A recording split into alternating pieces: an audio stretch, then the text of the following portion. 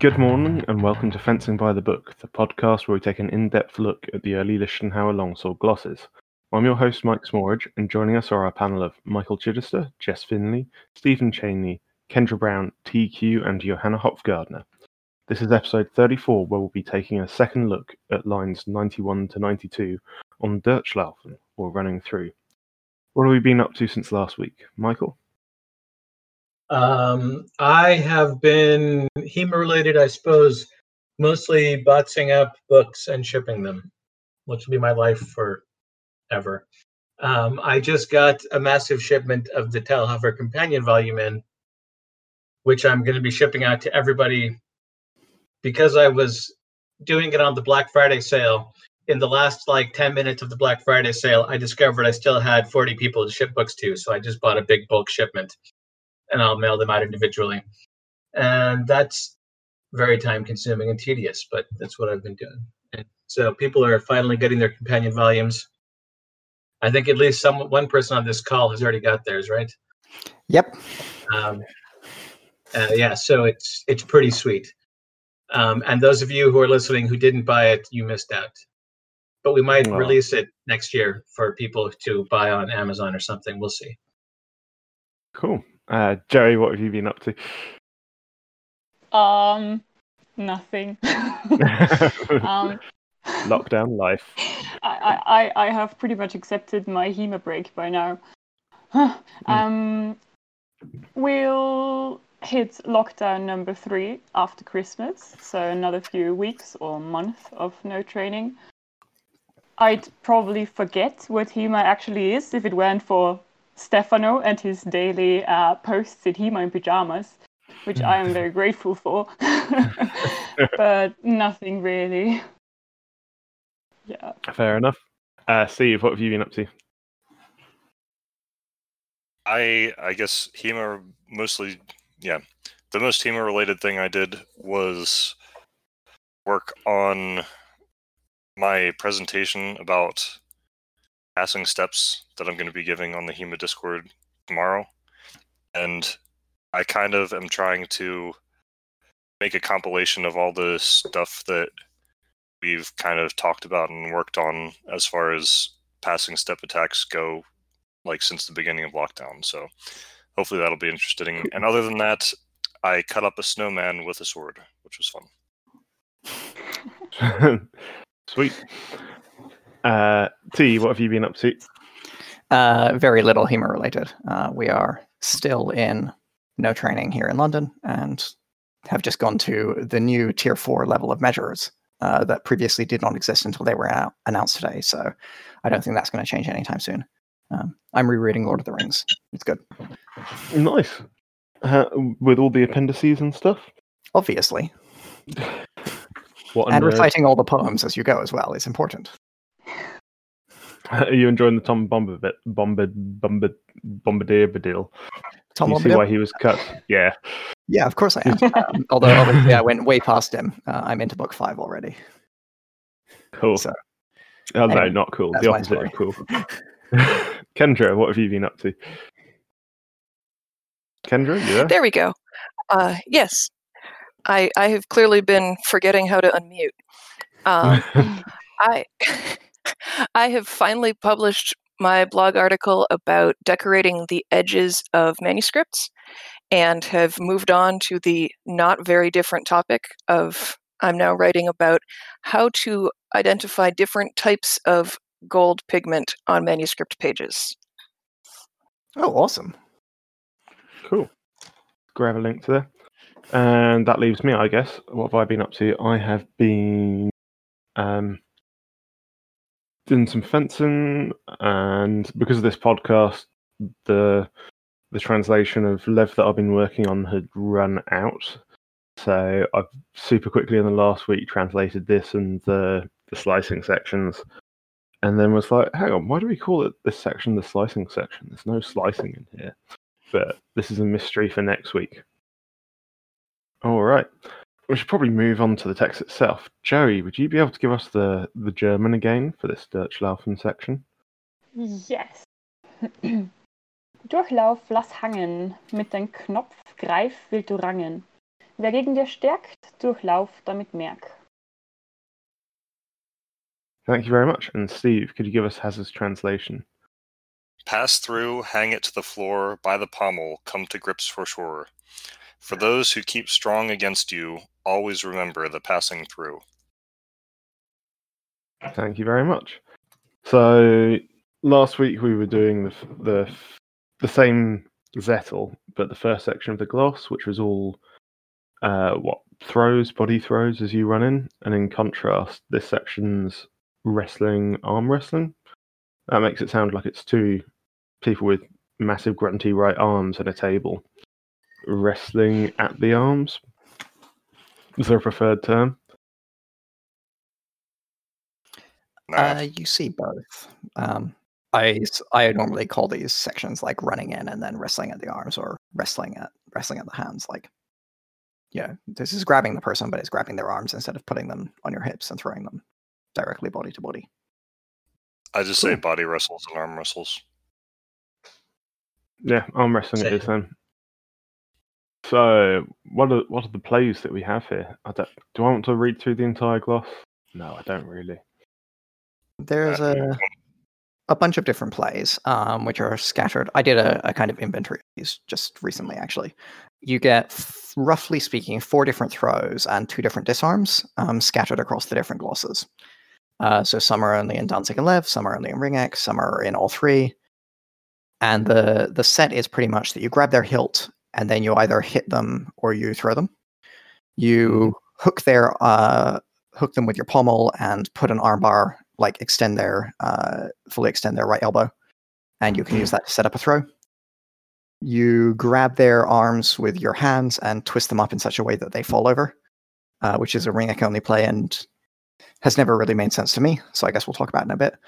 And then you just drop your sword, grab their hand and their arm, and put an armbar in to break their arm or throw. Are the throwing ones. Then you have disarms, one where you reach over and grab their sword and twist it out of their hands, and one where you do a half sword grab on both swords and then kind of wind their sword out of their hands just for a sword. So that's the full set of plays. And they're scattered a little bit across the glosses, but they're all reasonably consistent on which glosses have which is variable, but the plays themselves seem to mostly stay the same.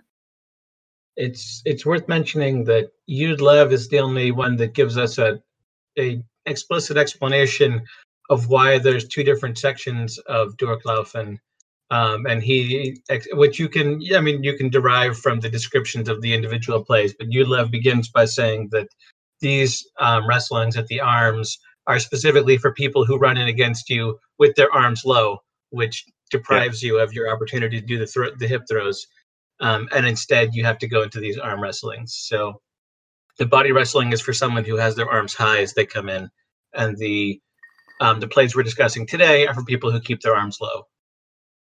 Yeah. The other thing to mention is that the distance will typically be a little bit wider for these than the distance you need to achieve to get a body wrestle on someone. Because you don't need hip to hip. Yeah. I can mess with somebody's hands and take their sword away or lock out their arm or something if I can reach their arm versus if I have my body next to their body. Cool. Well, in the body ones, you're closing the distance by running through.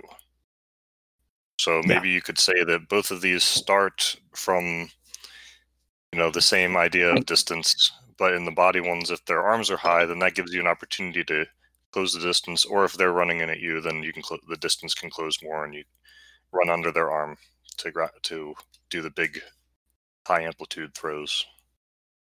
So arm wrestles. Okay. Do we want to talk about do we want to talk about standing arm locks and why we can't have them be allowed in tournaments? I guess we probably should, because there's at least 2 of those in this section, if not 3.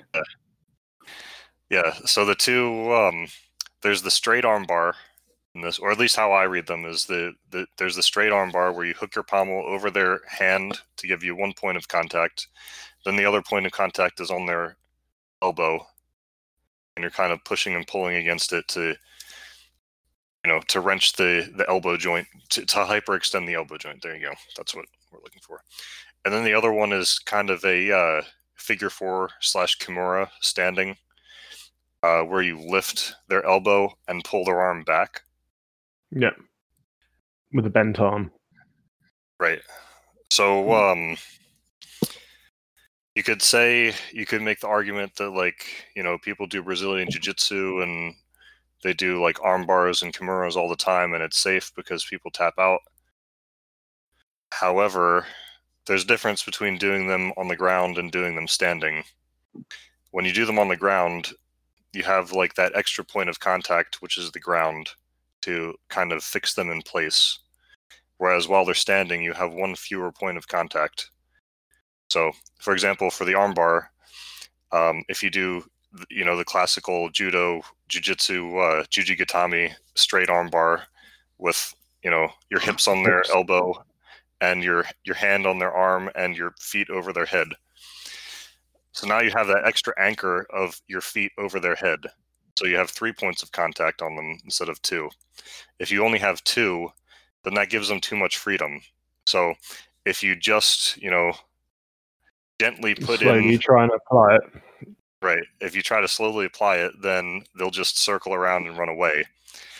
But if you, crank it immediately, then it just breaks their arm. So therefore, there's not really any good way to apply these to competition, unfortunately. So you're not saying that they don't work, just that the only way to do them is to do them for real, and there's no way to do it all friendly-like.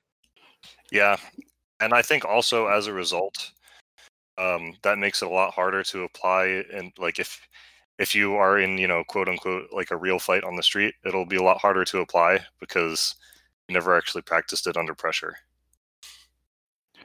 Yeah, like it's worth noting that judo, for example, as far as I recall, doesn't allow standing locks like this, despite the fact they allow ground locks. Yeah, it's you. If you're in a non-compliant situation, then it's too easy for somebody to escape it. So you have to crank it on instantly, and then things break. Yeah, they used to be allowed in judo, and a lot of people got their arms broken, and now they're not allowed. Should we ban flying scissor kicks in HEMA as well? No, of course not. Flying scissor kicks are totally legit. You can do them off the side of the cage in your longsword MMA. I forget what rule set it was, or like somebody wrote on the internet somewhere that like anything with the word flying in it, you can probably assume is not allowed in a tournament.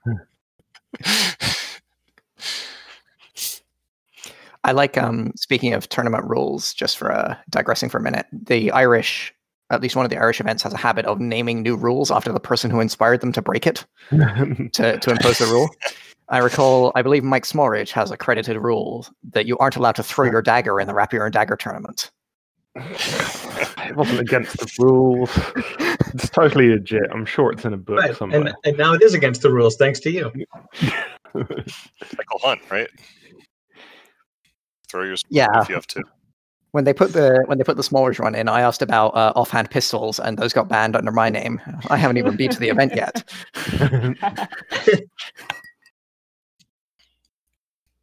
Right. Should we? I guess we can go through these individually and talk about them. Well, yeah. Let's do that first. Oh, what else did you want to do though? Because we can skip. We can do like last week and not talk about the techniques at all. At some point, I'd like to talk about the techniques that one might expect to see, which aren't in here. That's what I wanted to bring up. Yeah. Yeah, but we can actually cover the content before we talk about the lack of content. I reckon that's probably the way to go. I guess that's reasonable. All right, everybody ready for mic talking time? Here we go. I wouldn't bother reading out the techniques. Like, they're all pretty short and pretty clear. No, we're committed. Here, okay. Remember now, the arm wrestling with the sword. Remember, when he runs in towards you with the sword and hold his arms low so that you may not run through him, then drive the wrestling that you will read here. That's the lev. His arms are low, so do these. Should we read them one at a time and then discuss them, by the way? Yeah, right. Anybody got anything to say about the preamble? No. We already did Remember- the preamble. We're good. Remember, when he runs in towards you with the sword and holds his hands low, then invert your left hand and grip his right inwardly therewith between his hands, and press him on your left side therewith, and with your right hand strike him over the head with the sword. Make sense? Lev also has an alternate continuation. Instead of striking them, you throw them. I don't know if you want to mention that. I can't work out which column these are because That's the next Michael paragraph. should have never labelled the columns. Okay. Another, if you do not want to strike him, then leap with your right foot behind his left and drive in with your right arm around his neck, in front or behind, and so throw him over your right knee. Right.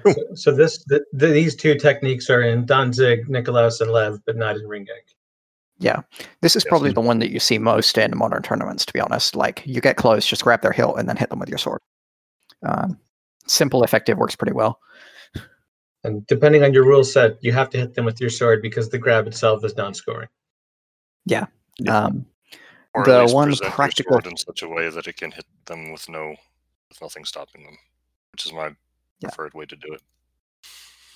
The one practical thing I feel about these ones is that you want to, from a kind of how do you do this effectively perspective, is that you need to watch out for them trying to counter grab your own hilt, which is the obvious thing everyone tries to do.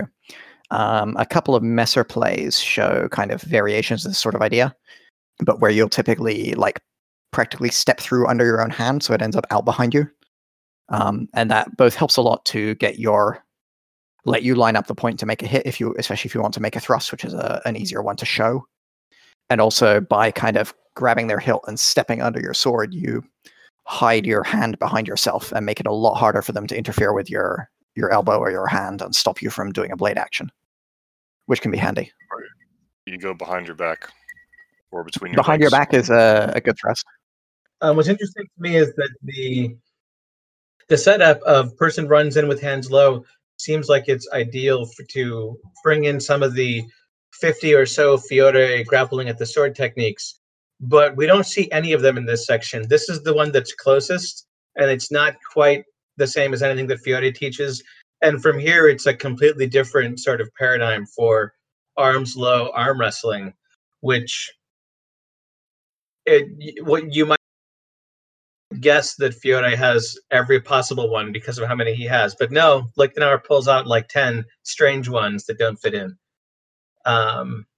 So this one is dead simple and is sort of similar, but from here on it gets weird. Well, I mean, when Fiore has the left hand coming in to grab the hilt, he still has his sword held in the right hand but tucked on the outside of his arm, which is kind of weird. That's a detail that varies a bit. I wonder what the actual intent was. It makes more sense if it's on the inside, right? Just sort of hanging out there. But depending on which manuscript you look at, the sword is somehow behind your opponent's arms and really hard to bring back around to attack with. Yeah, it's kind of bound up in the middle. I think only Paris has it on the inside of the action. Yeah, Paris is the only one that has it on the right hand, but it kind of has it overlaid on the grabber's arms. So yeah, it may be a mistake in the art. But he says he can strike him with his edge or his point in the Fiore description, just like Lichtenauer says, except that he really can't based on the picture. The sword's in the wrong place. So the whole thing is kind of puzzling. So for this one, we also have the second part of this, which is kind of, I guess, so you pull to the side and then you enter on the other side, and then you kind of do, I think number 4, was it? Over the knee one? Right foot behind the left would be more like number 1. Number 4 is left foot behind. It's on the opposite side, though. Yeah. So it's a backwards throw over the knee. It's the Tanya Toshi style one. But you can but also if you're grabbing behind their them neck, yeah, and then just pull them backwards. Yeah. Which Run backwards. Yeah, I like that they included in front or behind the neck, because kind of, to me anyway, it gives more of a visual of what this is supposed to look like. You're kind of dragging them down over your knee. And you can do that either, because how else are you going to do that if you're pulling your hand behind? You kind of have to get friendly with them, put your hand around, or I guess your sword pommel around their neck, and just kind of drag them backwards. Yeah. All right, on to the next one. I would just add one extra little thing here, actually, which is that the going into the throw here can also be a good move if they do manage to counter grab your sword, especially if they grab towards the weak of your sword, because the tournament's bad about allowing presented threat to stop the action. If someone grabs the weak of your sword, just throwing the hilt kind of towards them and coming into wrestle is a really good counter, because they'll be busy trying to control a sword that they have a terrible grip on, and you can throw them while they're getting distracted by that. Talhofer shows that as a counter in some of his actions, and it can be a really handy little transition. Grabbing around from behind the neck, like reaching around their head and grabbing their face, is associated with the sun pointer on horseback. Cool. With the what point? Faulkner. The sun pointer on horseback, the Sonnenzeigen. And Faulkner has a version of this where he brings the sword in, but he explicitly calls it the sun pointer. So sweet. That's my homework. Thank you, Jess. Yeah. Oh, somebody asked actually about the Sonnenzeigen on the HEMA Discord today. It's nice. It's kind of, it comes up in a lot of places. So it seems like it was like a common thing that a lot of people knew about, which is cool. It's a very evocative term for a technique. And then you will show him the sun. Do we mean like sundial or something else? Yeah. I always interpret it as you're jerking his head up towards the sky, which means, here, let me show you the sun. Okay. By twisting your head around. That's what I thought also. Yeah. You're showing them the sun. Yeah, it's showing them the sun and also showing them the sun moving across the sky, right? So it's not just look up, it's look up and over. So cool. All right. Next wrestling. Yet another arm wrestling at the sword. Likewise, remember when he runs in towards you with the sword and is low with his hands, and you run in with him. Then release your left hand from your sword and hold it in the right, and with your right drive in over his right arm with your pommel and press down therewith, and seize his right elbow with your left hand and leap with your left foot in front of his right, and so back over him, your foot to your right side. Armbar time. Yeah, this is hook with the pommel, take the elbow, push them through, trip them as they go with that, because they have to go that way or break their elbow. Yeah, and this is fairly common as arm wrestling plays that we see in modern fencing. Yeah. I'd hope it's not too common. You can easily counter this by bending your elbow as they try to do it. Yeah. And they'll have a very impossible time getting your arm straight. Next one. The counter to the bend of the elbow is to release their hand, at which point, if you're lucky, they will punch themselves in the face. Depending on how much they're or you can do an arm key. Yeah. It sounds silly, but it is actually kind of true. If somebody's pushing down with their elbow to resist the straightening, you can apply that pressure, and as they push back against it, release the hand, and it comes back up.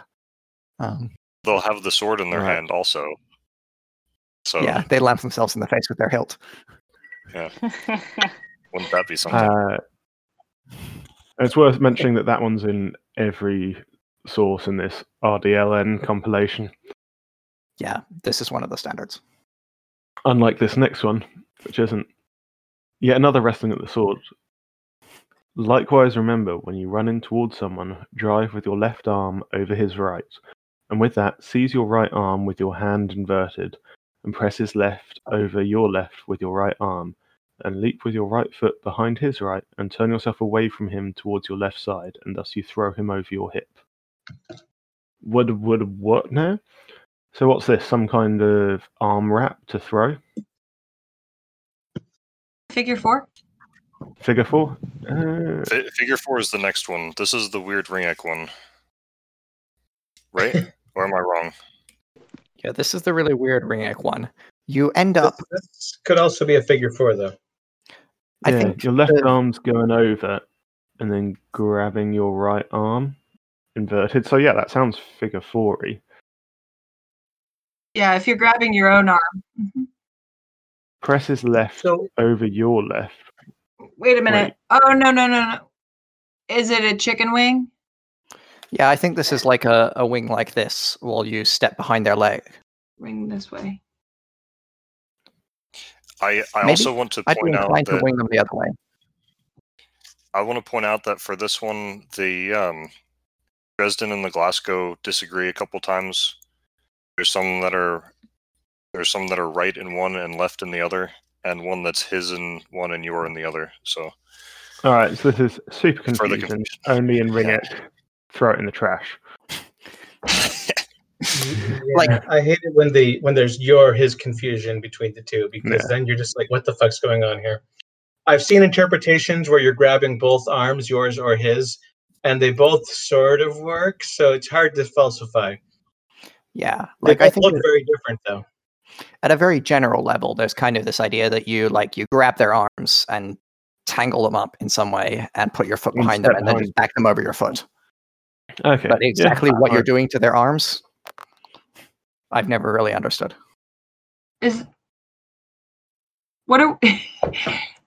Sorry, I can't figure out which technique we're reading. I'm jumping back and forth on Wigton Hour. And I'm lost. Ring-ek could be number 95. Okay, thank you. So this is the one where if we think about the lion, Sigmund the Lion, he wrote his rough draft, which was ring-ek, and was looking over it and was like, this one doesn't really make sense. I'm going to leave it out and live. For anybody listening, this is Steve's spicy wild theory. This is in no way factually accurate. If anything, this is Chittister's. But it's definitely factually accurate. It's probably true. He has embraced it wholeheartedly. And actually, I think he has also raised this possibility in the past. Don't pay any attention to these people. Stephen Chaney and Michael Chittister don't know anything about Lichtenhauer glosses.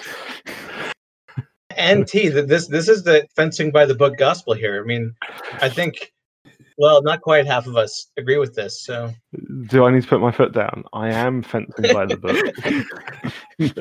We've nearly got a majority. It will take over. But yeah, this need to convince one more person. This particular play does put in all the work. So yeah. This particular play is only in ring-ek. It obviously has textual confusion between the two ring-ek copies. Though, I think it's pretty easy to get a vague idea of what's going on. You're entangling and dragging their arms in a direction that puts them off balance, and then you're just letting them tripping them over your leg off that control. But exactly what you're grabbing and how you're doing it is really unclear to me. I think every time I've taught this play to students, I've taught a completely different play, and it's always kind of worked. So, and it's always been at least consistent enough with the text to be justifiable. I have an interpretation based on arbitrarily selecting some of the your, hises, and left, rights that works, but I'm not going to say it's gospel either. This one, we may have to wait for another version of ring-ek to appear to break the tie. It's a bit like the double failure in ring-ek, where there's this awesome line of your, his confusion, where both glosses say you do this to the right, and then they add an explanatory line saying which right that is, whether it's your right or his right. One of them says your right, and the other one says his right. Smooth. Terrific. Well. Anyway. All right. Next one. For the silly play. Enough ring-ek. Let's get to another play that's in all of them. Here, remember a sword taking. Likewise, remember when someone runs in towards you with the sword, then invert your left hand, and with that, drive over his right arm and grip his sword by the handle between both his hands and pull back with it on your left side. Thus you take his sword from him. You've missed one. You skipped the figure 4. You skipped the Kimura. You skipped like the best one. All right. Never mind, guys. Steve, I'm so sorry. Edit this in post. Yet another arm wrestling at the sword. Likewise, remember when he runs in towards you with the sword in his low with his hands, and you run in with him. Then release your left hand from your sword and hold it in the right. And with your right, drive in over his right arm with your pommel, and press down therewith. Seize his right elbow with your left hand, and leap with your left foot in front of his right, and so back him over, your foot on the right side. All right, what's going on here? We did this one already. You've got the wrong one again. Oh, bloody hell. You want the play which is like this play, but you throw away your sword, grab their hand instead of hooking them with the pommel. That's like the play you're trying to go for. Here, remember a sword taking, I believe, is next. Like, Yeah. Look here, I'll read Yeah, it. here, remember a sword taken. This will vex him badly. That's the one I just read. Oh, yet another wrestling at the sword. No, maybe the compilation's in a different order. I don't think it is, but I can check. Well, anyways, should we? This will vex him badly is the one that I think we're on, right? No, we're on yet an arm wrestling. Read it to you. Okay, What? cool. We didn't do the vex will vex him badly one. That one's in a different order in the other things. Oh wait, Anyway. You're looking at Ringek, which is reverse of Danzig and Lev. That's right. That's why. Yeah, I'm looking at the order that Steve used in his book. Stop so the way confusing people, Q. The play we're actually trying to discuss is yet another arm wrestling. Likewise, remember, when he runs in on you with the sword, then let your sword fall and invert your right hand and seize his right hand outwardly therewith. And with your left grasp him near the right elbow, and spring with your left foot in front of his right, and shove his right arm over your left with your right hand, and lift him upwards therewith. Thus he is locked, and thus you may break his arm or throw him in front of you over your left leg if you want. Wait, Steve, why did you go with Ringek's order here and not Danzig and Lev? Because I think the sword taking should all be together. It's a clearer order if you have the wrestles, then the throw, then the disarms. Yeah. I mean, the real reason is I don't remember, but That's if fair. I had to jump into my own head and figure out why I did it, it would be because the sword takings belong together. To me, it's not important. Let's continue. Yeah. So now that we've got to this play, What? Now that we've got to this play, what this play is as Steve notes, you reach over, grab their hand, turn through, grab the elbow, and put them into a kind of twisting lock, and then throw or break. This is very similar to what's called taking the weight in armor, isn't it? Or taking the balance. I can't remember which way it's phrased. Yeah, elbow to the balance is what Cal calls it. And most of the places it gets called out, it says that you will put their elbow into their balance, right? So it's just that idea of shoving their elbow down into the center. Yeah. It's a nice, easy play after all the discussion it took. Yeah, this one, I mean, you can do this one in armor. As far as I understand, you can't do a straight arm lock in armor other than as leverage for a throw. Because the armor braces your arm and doesn't let it. Is that correct? Yeah. Or have I been misinformed? Depends on your armor. The only straight arm lock I can immediately think of in armor is one where you put them on their face, sit on their shoulder, and then drag their arm up and backwards while bracing their elbow until it breaks. Which is a bit of a brutal version of a... Yeah. That's a Huntfeld's one, right? And it's a bit of a brutal version of a straight arm lock. Yeah. Yeah. But it entirely depends on your armor. And incidentally, for what it's worth, we're not really big fans of all the arm locks in armor standing either, right? In competition. Because you can't feel anything. And so, as the doer or the receiver, you can't feel it until you're past the bad place. Because the armor interferes with your control, such as it were.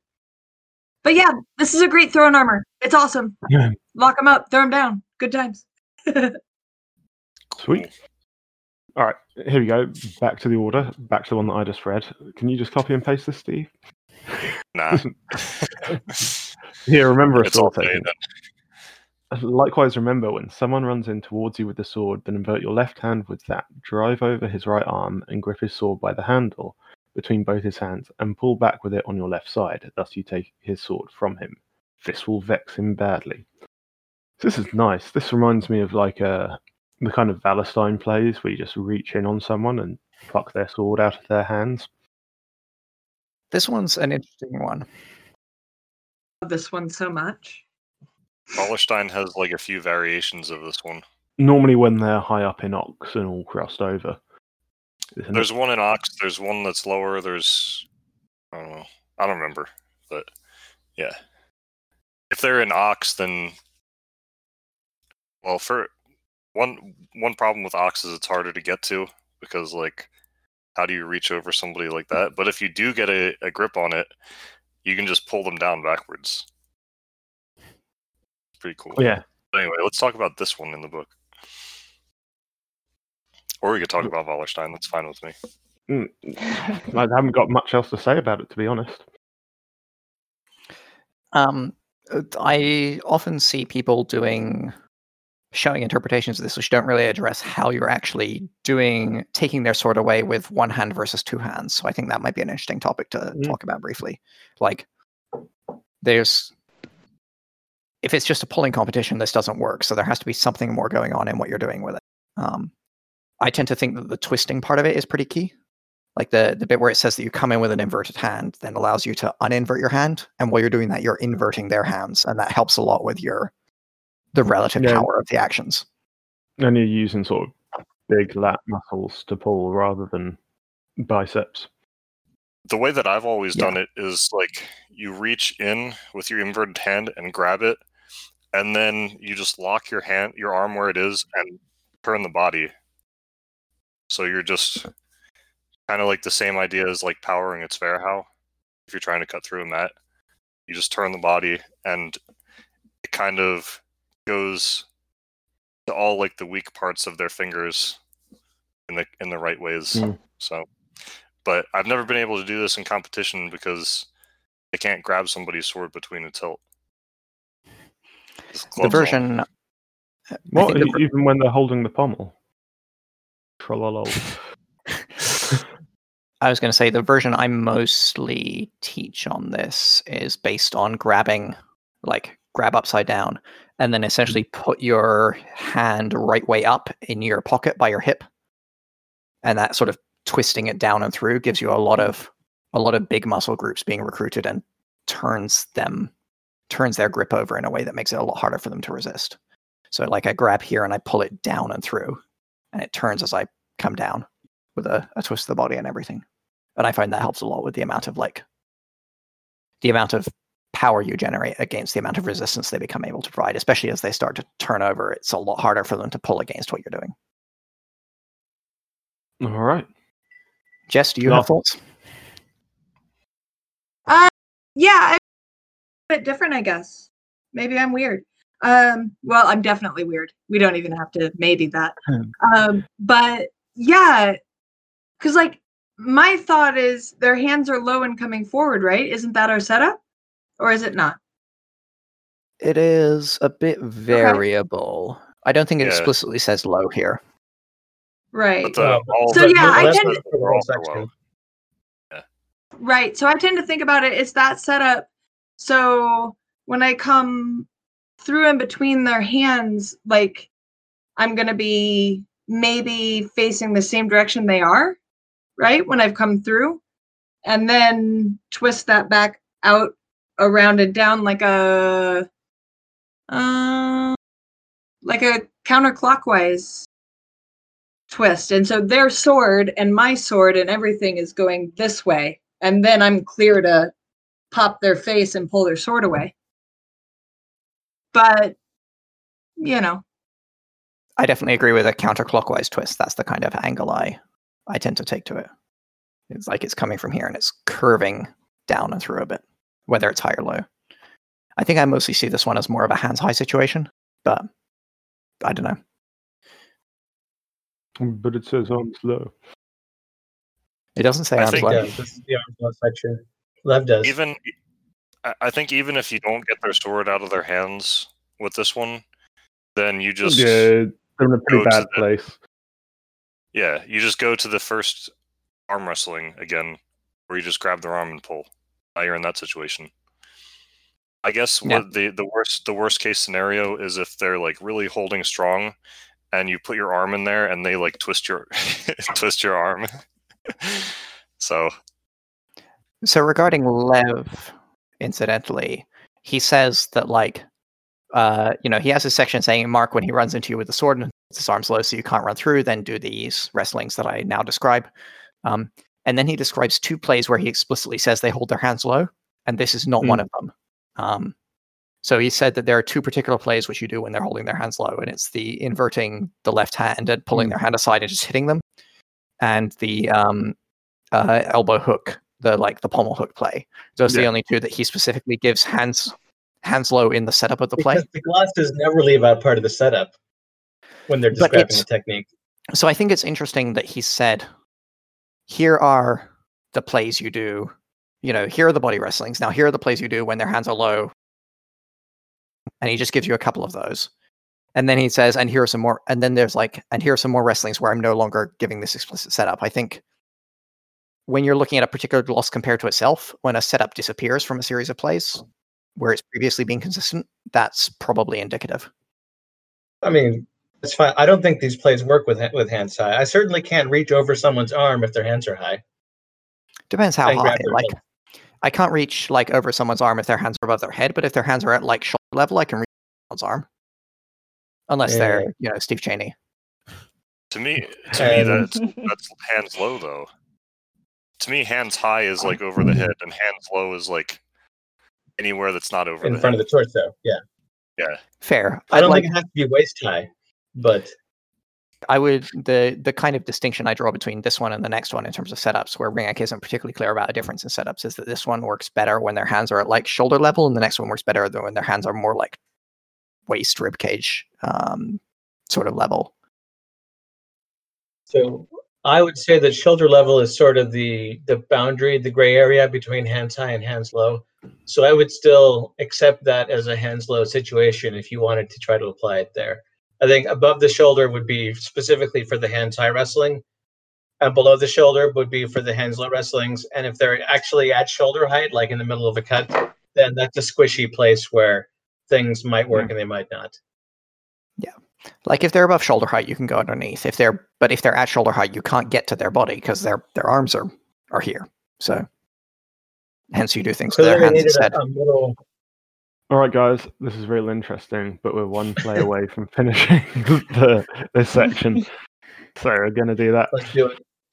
And this is the best one of the whole group, so... Yeah. Is that 'cause it's not in Ringek, or...? It's in Ringek. It's not in Lev, interestingly. Okay, that's the worst one. All right. Likewise, this is another sword taking. Likewise, remember, when he binds on your sword with displacing or otherwise, then seize both swords in the middle with your left hand on the blades and hold them tightly together, and then drive through below with the pommel with your right hand in front against your left side over both his hands, and pull upwards and back towards your right side. Thus you remain with both swords. Fancy. Exciting. Really good in demos. Anybody this ever is a done great this? way to show to the crowd. So does this one work? In demos, yeah. It works against a compliant opponent like you wouldn't believe. It works great in half sword. It works when Artofama is doing it against people in pools. Yeah, that's fair. Maybe not. People that Final. actually feel this are able to carry it out. This is in Codex Wallenstein too, isn't it? The same sort of sword taking. There's actually 2 versions of this in Wallerstein. I've definitely seen... Go on. There's one where you kind of just come up straight up from below, as far as I remember. And then there's one that's more like this, where you twist around. I'm pretty sure I've seen Artofama do this with sparring gloves on, so it's not just a personal thing. Oh yeah, no, it's definitely an Artofama thing. But my point with Artofama being that it works a lot better when there is a large skill gap between the two players. So this is the play you It's do also in when Joachim you can do Meyer. literally anything and have it work. Then you should have this one in your Yes. pocket, so that everyone will be Right. impressed. You can do literally anything, but you want that technical prize. So you do Yeah, So you do the flashy move that people are able to this is a spot. technical medal right here. Yeah. I, in fact, believe the time I saw Arto do this in a tournament to a guy in pools, he did win the technical prize that day. So, Heard it here, folks. And it was a great technical prize, too. It was a sharp sword by Matthias Solowski Whoa. with scabbard. Really gorgeous. Much better So- prize than the first medal, to be honest. So Alright. for us mortals, what is the problem with this technique? Why isn't it high percentage? Okay, so first of all, you need to grab at the join, which is relatively hard if your opponent's like already pre-programmed in that they're going to throw a Tvercopter. Yeah, they really have to hesitate in the bind. I And think. then Yeah. you need to corkscrew your right hand through below underneath, which might be hard if you're close on in. And then you've got to be able to yank it out with enough force that they're unable to resist. That might be hard if they realise, he's grabbed my sword, I'm just going to thrash around. Which Yeah, I is think it takes super long. my go-to anti-Fiore technique to someone grabbing my sword. But it's interesting, actually. Fiore has similar setups for throwing pommels to the face. He wouldn't take the sword. He would just bring his sword up so he could jab you in the chin with it. And that might be the way to do this against an opponent who's resisting slightly more. Don't even worry about the sword taking. Just get your pommel in there and go to town. But it's a similar motion from your perspective. Yeah, I think the big constraints are that you need to get the grab on both blades, which is a pretty difficult specific thing to grab because both blades being together and grabbable is a very tight timing. And you need a very specific distance and series of distance changes to make you need to have enough space to get your arm through, but to be close enough that you can get the leverage on, and then you need to be turning in a way that allows you to get the leverage, and they need to not be moving in a way that negates your pressure, and a bunch of things have to line up right. Which is why it's easier with a skill overmatch. Is this one that we can blame on having longer swords? No. Ah. I got longer swords to make this easier. I want to just point one thing out, and that is from Rasts von Baumann. He gives a little bit extra information on the setup of this. He says, if someone binds to you and is so steady in the sensing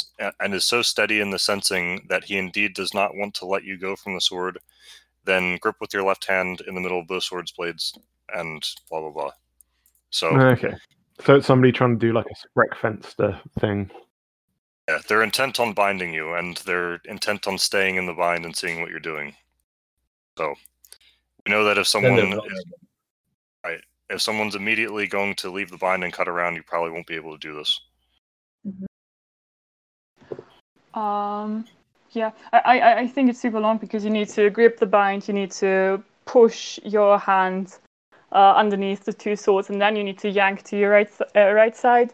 But there is an easier version, or I think it's an easier version, in Paulus Hector Meyer. I don't know if it's anywhere else, but it's the one where you grip the two swords in the bind, but then push with your handlet with your right hand to your left side.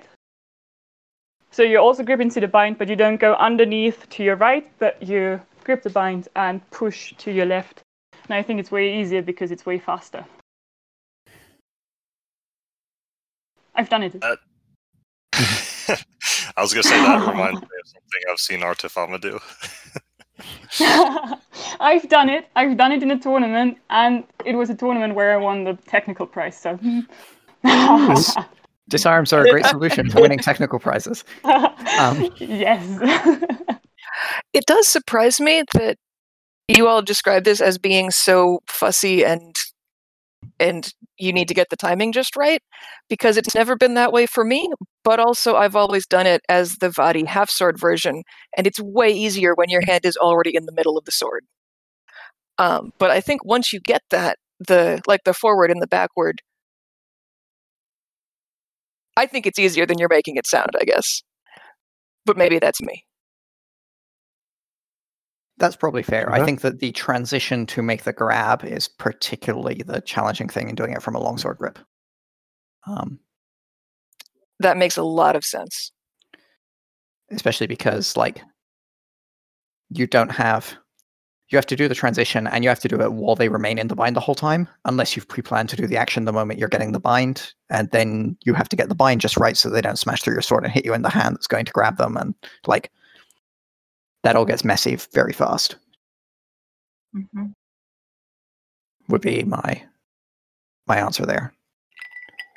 All So right. it may not be the skill gap as much. I mean, it is, but as much as the overawing, right? That causes the opponent to want to get stuck on the bind, right? Because somebody who's a little freaked out by their opponent is gonna give the setup for this. Yeah, if you can scare someone enough to stick in the bind on you, then that helps with a lot of stuff.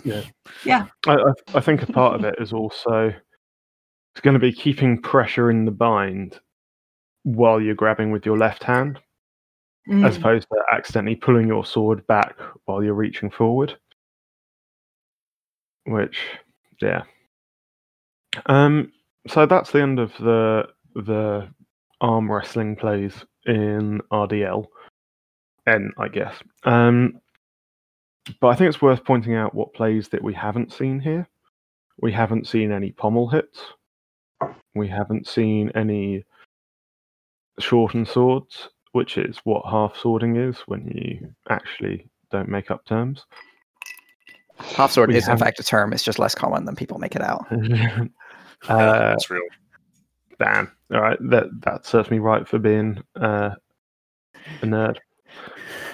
Then we haven't seen very many just arm wraps, as opposed to trying to get a hand in there and then throw. Right. I would say that all the basic arm wrestling movements that are across treatises are missing here. And what we have are compound actions combining 2 or 3 of them into one technique, which seems like a weird way to cover this subject. This is why Wallerstein is actually KDF. It's actually at least an hour KDF supplement. They belong together, and the proof is in the Clooney. You mean that extra section that someone added to the end of the Lichtenauer plays in the Clooney? Peter's It says the text is Peter. It's Peter Faulkner. Peter Faulkner is the Lichtenauer guy, QED. That might have just been some Marksbruder bullshit that was added in by Peter Faulkner. We don't know. Well, one way or another, by that time, it was real. And Antonius Rast did Wallerstein also, so there's even more proof. So my question would be: can you teach these techniques to someone without covering all those more basic techniques first? Or can you teach? Obviously, you can teach them. Can someone learn them without learning all those more basic ones first? Sure, because they've been showing up to wrestling class and they've learned it all without their sword. So they're good to go. Good answer. So, sorry. In light of that answer, I would say if there's no wrestling class and you haven't learned basic stuff, then no, you can't make these work. Or you're probably there's a low chance that you're going to be able to make them work, and you'll probably end up just in sparring, picking up basic stuff as you go anyway. So you'll be in that situation where you're learning different stuff in sparring than you are in class, and it's like you're in 2 different classes. So this is, as much as it pains me to admit this is actually one of the strong points of Fiore, that you can show the figure 4 and you can show the chicken wing with the dagger and with unarmed, and then show it being applied to longsword. I agree. I think dagger is one of the best places to teach some of these things. And then Yeah. you can figure it out with swords once you know it with the dagger. But is the dagger really just teaching you wrestling? I don't know. Wrestling, when there's also a weapon involved, is a little bit different than just wrestling.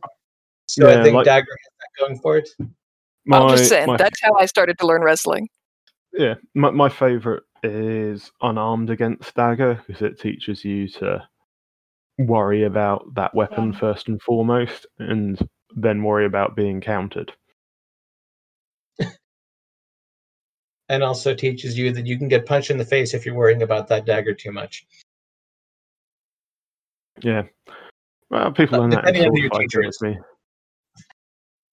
I just want to point out that I've just had a quick look at the Clooney, and the Clooney has the double leg takedown, so we can add double leg takedown to the number of plays that we're not seeing here in Lichtenauer. Yeah, because Clooney includes all the good stuff. Yeah. All the and stuff. Isn't it in Danzig? Double leg? Isn't there when you run in, drop your sword? What am I? There was one dropping your sword, but that was to get some kind of figure four type lock rather than a double leg. Yeah, I think that's mostly Wallenstein. Mm-hmm. I'm just mixing stuff up. Sorry, everybody. And I'm sure Talhofer has it too, because he's got tons of that kind of thing. I don't actually think Talhofer has the double leg, but He doesn't have I any need to double reread legs, it. really?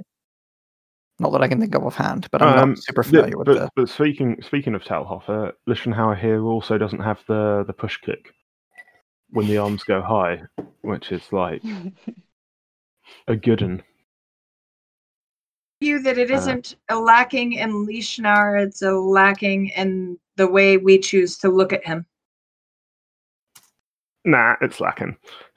What Uh, are you talking about? Because if Fiore were broken up like Lichtenauer, you would only have 3 sections of Fiore.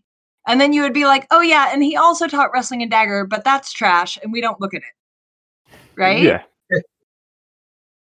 Yeah. So Fiore just doesn't let you get away with that bullshit. And Lichtenauer put the wrestling and the dagger on, outside somewhere. And was like, seriously, learn that from my students because that's basic shit. That's where you start. Oh, I'm feeling spicy today. I'm sorry, everybody. I need to go eat or something. It's good. We need your opinions. Like that's totally fine, but I'd still say that Fiore and Talhofer show a push kick that isn't here, and I would like it to be here. I don't think I think that was the push kick.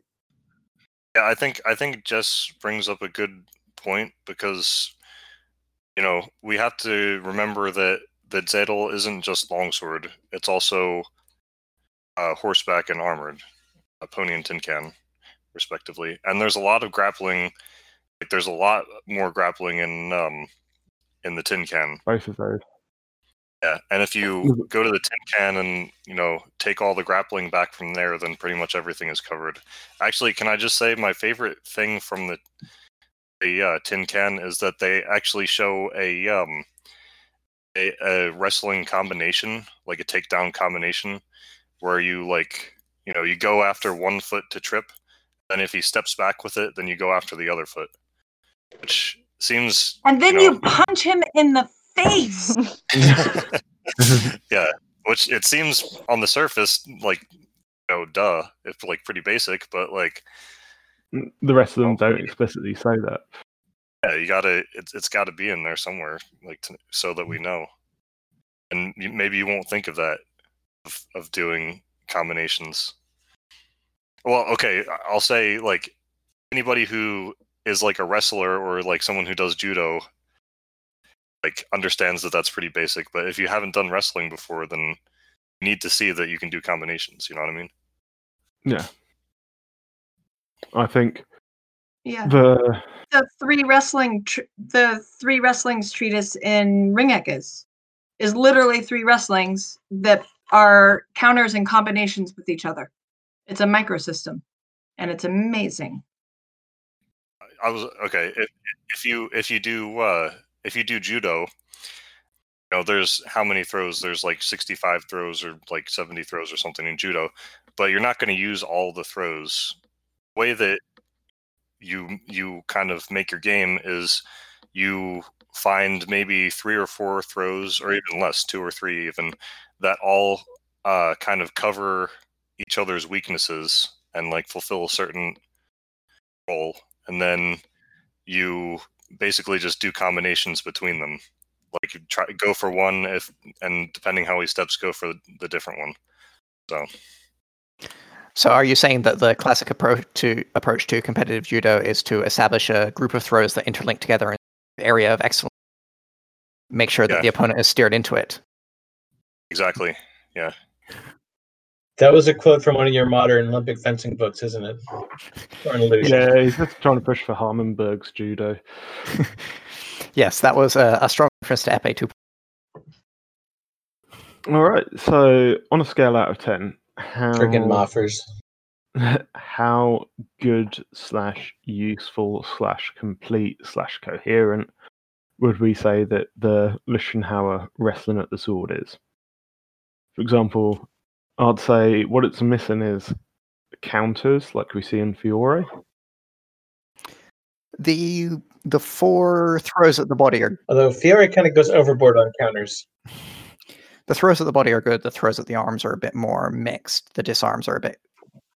like, it's an interesting choice of disarms to be the only ones that get covered. There are definitely some good techniques, but I don't have enough of an understanding of wrestling to have a full opinion on what might or might not be obviously missing or be big gaps in the structure. The wrestling at the arm seems to be maybe an advanced clinic on some interesting things you can do once you know all the basics. And I don't get that sense from the runnings through, which are, I mean, they're not the easiest throws in the world because there's swords involved, but they're also not the most crazy technical throws in the world either. Yeah. So they're fairly, I think they're a reasonable system, whereas the wrestlings at the arm are kind of all over the place. I like that Lev has, if their arms are high, do this. If their arms are high, do that, which is a nice bit of guidance. I don't like the choice of techniques, if that makes sense. Jay, have you got an opinion? It's nearly bedtime. No. But No, you've I done have a the different tournament. You're an topic. expert. I have a different topic I want to add, but at the end, I guess it doesn't fit in here. Oh, it does because it involves disarms or sword takings, so maybe. Yeah. All right, Then super go. quickly. Super quickly. Okay, I found the technique I was looking for in Codex Wallerstein and in Rast. In there, you're supposed to not only push the sword over the opponent's blade, but also shove your sword into the opponent's face. So I'm guessing the crossguard. I did not do that in the tournament. You can also push your hilt in the hands, which is a little bit friendlier, but also not for tournaments. But you can also just hook their crossguard with your own crossguard and push to your left side. That works as well. I'd say that I was just going to add that the big difference between these wrestlings and pony wrestling is that when you're on horseback, you have less control of the distance. So you're either going past each other and have a few moments to do your wrestling, or you're coming up beside someone and you're stuck at the same distance for a while. And that's why you see cool plays there. Is that right? People that do. Yeah. Am I right in thinking that this is 6 billion times better than the, whatever you want to call it, pseudo Dobringer Pole MS3227A, which has no wrestling at the sword, does it? It misses a whole bunch of stuff out of the gloss. It has an entire section that it refers to as Lichtenauer's wrestling, though, which I think gives you 8 times 8 different throws. Like it presents them as 2 axes with 8 different things, and as you can combine them all into different techniques. except one of them might actually be 9, even though it has its 8. I don't know. It's very confusing. I don't have an interpretation of it at all. But Christian Trosclair has an interpretation. He thinks it's the coolest wrestling system ever. So that's what I can say. Cool. But it's the only place that claims to be Lichtenauer's own personal wrestling teachings, as opposed to Ott or other masters. Although let's not forget the 327A also has Lichtenauer's Sword and Buckler. That's the most useful extended system on Sword and Buckler. Well, his Sword and Buckler is great, but that's a joke. Go look up the article on Lichtenauer and see what the Sword and Buckler says. I think one thing which might be worth talking about a little bit while we wrap up is in the Danzig intro around this stuff, it draws a kind of a distinction between running through and ringen as two different things, and like wrestling ringen as two different things you can be doing. Like right back at the beginning, it says, mark the running through, the Durchlaufen, and the two kinds of the sword. The running throughs are the body wrestling, and then thereafter are the arm wrestlings. And that's an interesting little separation, which isn't covered in some in how this is often taught modernly. Normally, we just kind of mash this all together into one big thing. But I find it interesting that they've split this like running through versus arm wrestling. The one distinction I wonder is whether it's a matter of whether you're both closing distance versus only one person closing distance, either me or you. Because if we both close distance collapses like super fast and it becomes body to body basically straight away. If only one person is trying to make the distance close, then you will typically end up more at an arm wrestling type range. So that might be a kind of a cause of the difference. But it's an interesting choice of words to separate them in this way. Anyway, there's some thoughts. One last final bit of advice to people listening to this before we wrap up, which is my counter to every arm wrestling at the sword technique is when the normally a Fiore fencer closes in and tries to grab hold of your sword, let go of it, pick them up and carry them out of the ring for a ring out. It works. It works 9 times out of 10, and when it doesn't, the judges stop it. Okay. Yeah, like probably one of the biggest rules about these actions is that if it's turning into a wrestling fight, you either need to commit to it straight away or have a plan for getting out of it with blade actions, because otherwise you're going to have a bad time. Right. So I guess we'll talk about the blade action solution next week.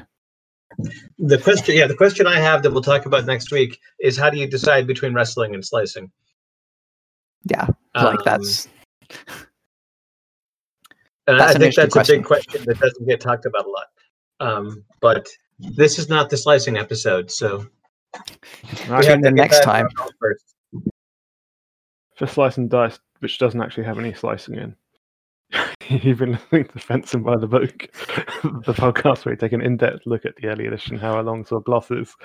I've been your host, Mike Smallridge, and joining us this week have been Jess Finley, Johanna Hopfgardner, Kendra Brown, Michael Chidester, Stephen Cheney, and TQ. Thank you for listening.